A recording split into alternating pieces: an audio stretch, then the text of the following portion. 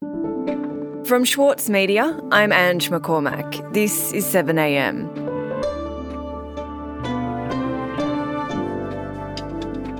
For 3 years, China and Australia had virtually frozen their diplomatic ties. Our largest trading partner and regional superpower wasn't picking up the phone.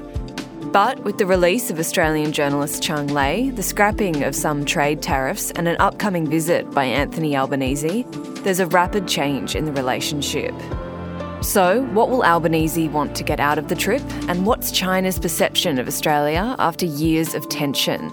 Today, fresh from a trip to Beijing, Chief Political Correspondent for the Saturday paper, Karen Middleton, on whether we're entering a new era in Australia's relationship with China.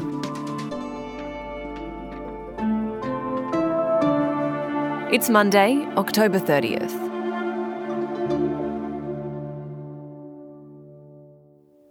Karen, you've just returned from a reporting trip in China. Can you tell me about why you went and what you did? Yes, Ange. It was a journalism exchange. It used to happen annually or year about where some Australian journalists would go to China and Chinese journalists would come to Australia. But the last time it was on was in 2019. And this year they resurrected it. It stopped because of COVID, but also in the background, of course, relations between the two countries had not been good for some years. And I think just the fact that it was going ahead was interesting because there's been this freeze. Relations not just between governments, but relations involving journalists have been bad. The last two correspondents for Australian media had to leave China in 2020.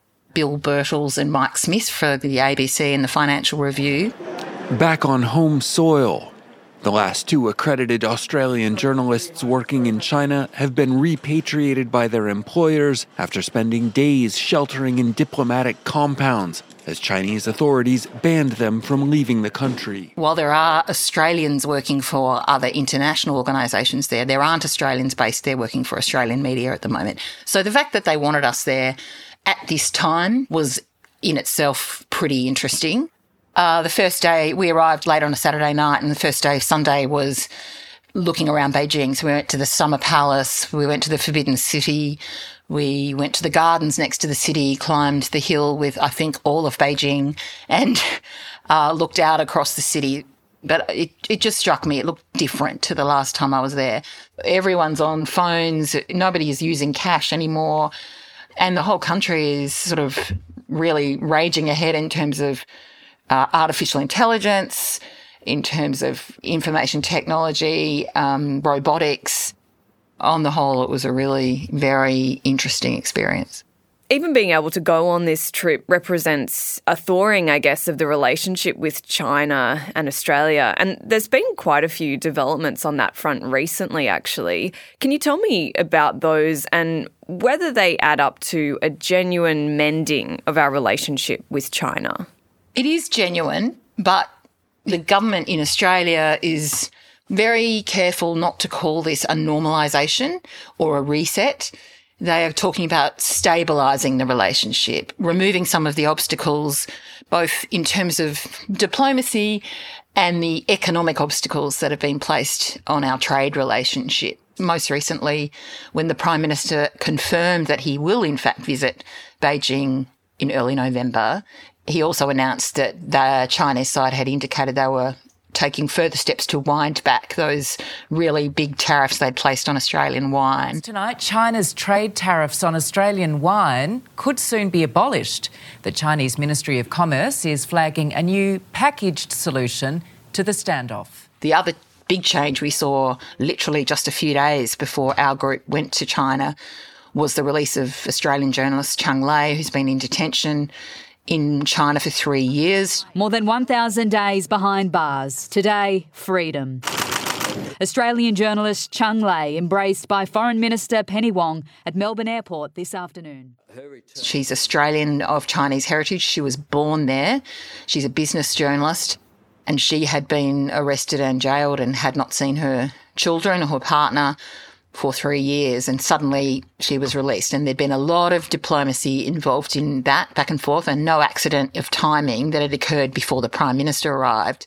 And I found it interesting that it occurred just a few days before we went as well, because being journalists, we would of course have been asking questions about that. So that happened.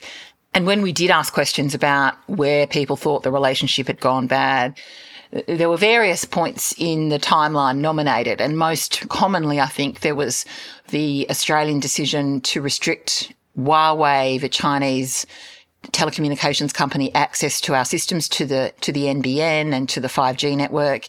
And interestingly, the Morrison government's very public chastising of China over the origins of COVID-19 and demand for an international inquiry. Those things came up repeatedly, and underneath all of it, the problems China is having with the United States, which is really putting a lot of pressure on their economy, and I felt was one of the motivators for getting back with Australia, getting back on an even keel, because they really do need us. We have a trade surplus with China, and so the objective here now is to have, a smoother trade relationship, a better economic relationship, and dialogue. And I think generally in Australia, we think of the relationship we have with China as being tense, that there are risks posed by China. How did the people you spoke with on the trip see it, though? Yes, it depends who you were talking to. We went to some meetings in Beijing. We went to the Central Party School for the Communist Party of China. And then we had a meeting at the Chongyang Institute for Financial Studies, and they were saying they were puzzled at what they saw as anti-China sentiment. But at the Institute, these were academics from universities and from the Institute itself, very well versed in our bilateral relationship. And one of them had done a master's in Australian studies, so they know a lot about our country. And they were talking in quite a lot of detail both about the economic relationship and the Chinese economy, but also the political and diplomatic relationship. They wanted to know, why do you think we're a risk? And they were also very critical of the Morrison government in particular. And there was very much a sense the Chinese side was seizing the opportunity of a change of government to try and get things back to a more functional relationship. This weekend, Anthony Albanese becomes the first Australian Prime Minister to visit China in 7 years, and that's a big deal.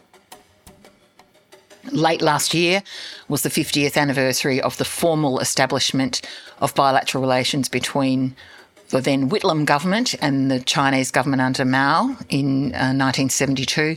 And then in 1973, Gough Whitlam travelled to China, and this visit by Anthony Albanese is marking 50 years since that. I think we will see a lot of reference back to the optimism that was around that original gesture and trying to rekindle some of that as the relationship goes forward in a more complicated time. Coming up after the break, what will Australia get out of Albanese's historic trip to China?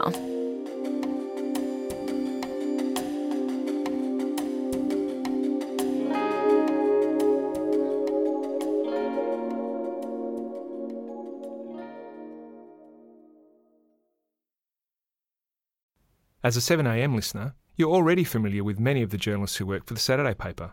For a limited time, subscribe to Australia's leading independent news source, the Saturday Paper, and you'll receive the Saturday Paper's stainless steel coffee cup, made in collaboration with Fresco, for free. Subscribe from just $2.10 a week. Simply visit thesaturdaypaper.com.au/offer. For Sloane Crosley, writing about the loss of a friend may not have provided catharsis, but it did allow for the possibility of a better ending. Like, you have this amazing meal that's this friendship, and then you have a really, really, really, really bad dessert with shards of glass in it. And then, like, the book is like, those little chunks of chocolate that come with the bill. I'm Michael Williams. Join me for this week's episode of Read This as I talk to Sloane Crosley about her latest, Grief is for People. Listen wherever you get your podcasts.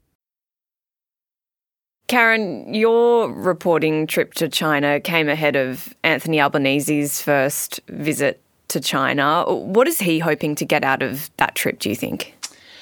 I think there's a view on both sides that there is value in clearer communication and conversation. The Chinese economy has moved so much that they now see that the benefits in trying to re-establish ties outweigh the downsides. So I think Australia wants free-flowing trade, and I think they want more free-flowing discussion. And we got that message from those we spoke to from the Chinese side. We want to be able to have discussions with you, and we want to be able to discuss the things we disagree with as well as the things on which we can work together. They also see, and so does Australia, there are areas where we really need to work together, big areas like climate change, climate action, green energy. There's continued to be, but there's also scope to be more of work on law enforcement, transnational crime. So there are areas where there's a lot of benefit to work with a power like China, but they maintain differences over geopolitics, over security, and there are still suspicions from our side about China's cyber activities and its military plans, criticisms of a lack of transparency. We had a funny conversation about transparency and how that's in the eye of the beholder. And from the Chinese side, suspicions about our ties to the United States, our intentions, whether or not our AUKUS submarine deal, which they sort of poked fun at a bit, was part of a wider plan to set up a sort of NATO-style organisation in Asia, and they're not happy about our relations in security dialogues like the quadrilateral dialogue involving India, Japan, the US and Australia. So I know the Prime Minister and the Foreign Minister from the Australian side have said very publicly, repeatedly, they want guardrails around the relationship to make sure it can't go off the road. And this re-establishing ties is part of that exercise. You're much less likely to have some misunderstanding that leads to something dramatic in the security domain if you're having constant contact and if you understand where each side is coming from. So it sounds like there's quite a few sticking points that could come up on this trip. How optimistic do you think both sides are about working through those and having a productive visit between the countries and, further improving the relationship? I think they're optimistic because each side knows what they are. And what we've seen in the last 18 months in particular is a lot of work diplomatically behind the scenes to lay out where those difficulties are. So I think the message the Australian government is sending is, yes, we have goodwill towards China. We want to reconnect. We want the economies of the two countries engaged more. But we're not changing our view on security. The policy settings from the previous government that so annoyed the Chinese have not been changed. So we saw kind of provocatively, really, a meeting of the Five Eyes, which is Australia and its close ally partners, intelligence chiefs in North America in the last couple of weeks, and a very rare public statement made by the Australians and the Americans about China's capabilities and what they're concerned about in the cyber domain. We're not throwing open the doors and saying it's all is forgiven, everything is normal. We're not doing that, and neither are the Chinese.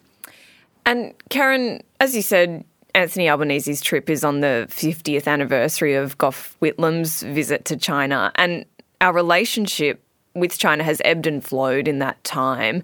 How will this visit shape our relationship with China? Could it be a high point for us, or is the goal actually much more modest than that? I think it's both, funnily enough. I don't know that anyone should expect some dramatic thing as a result of these few days coming up. It's a long, slow process and continuing. And, there are still these sticking points underneath the broad security relationship, the militarisation, as Australia sees it, of China's activities in the South China Sea and around Taiwan. From the Chinese point of view, they're very irritated at Australia's engagement with the US and Australia being willing to back in the US position in the South China Sea, that sort of thing. And there are human rights issues that continue, Xinjiang and the treatment of the people there. is a point of concern for Australia and other countries. On the Chinese side, they defend their activities in Xinjiang and maintain their existing position on questions of human rights. And in Australia, we still have another Australian detained over there, Yang Hengjun, the Australian writer. Nobody much wants to talk about him. It's not clear what the fate is of Yang Hengjun. Perhaps something will move on that front. At the moment, everyone is quiet about him. So there will be outstanding issues, but I think what we will see from this visit is a willingness to talk more frankly with each other about them and try and work through them. So this is not going to be ultimately a completely free and open relationship with China, but a gradual warming towards something that's more functional and hopefully makes conflict less likely. Karen, thanks so much for your time today. Thanks, Ange.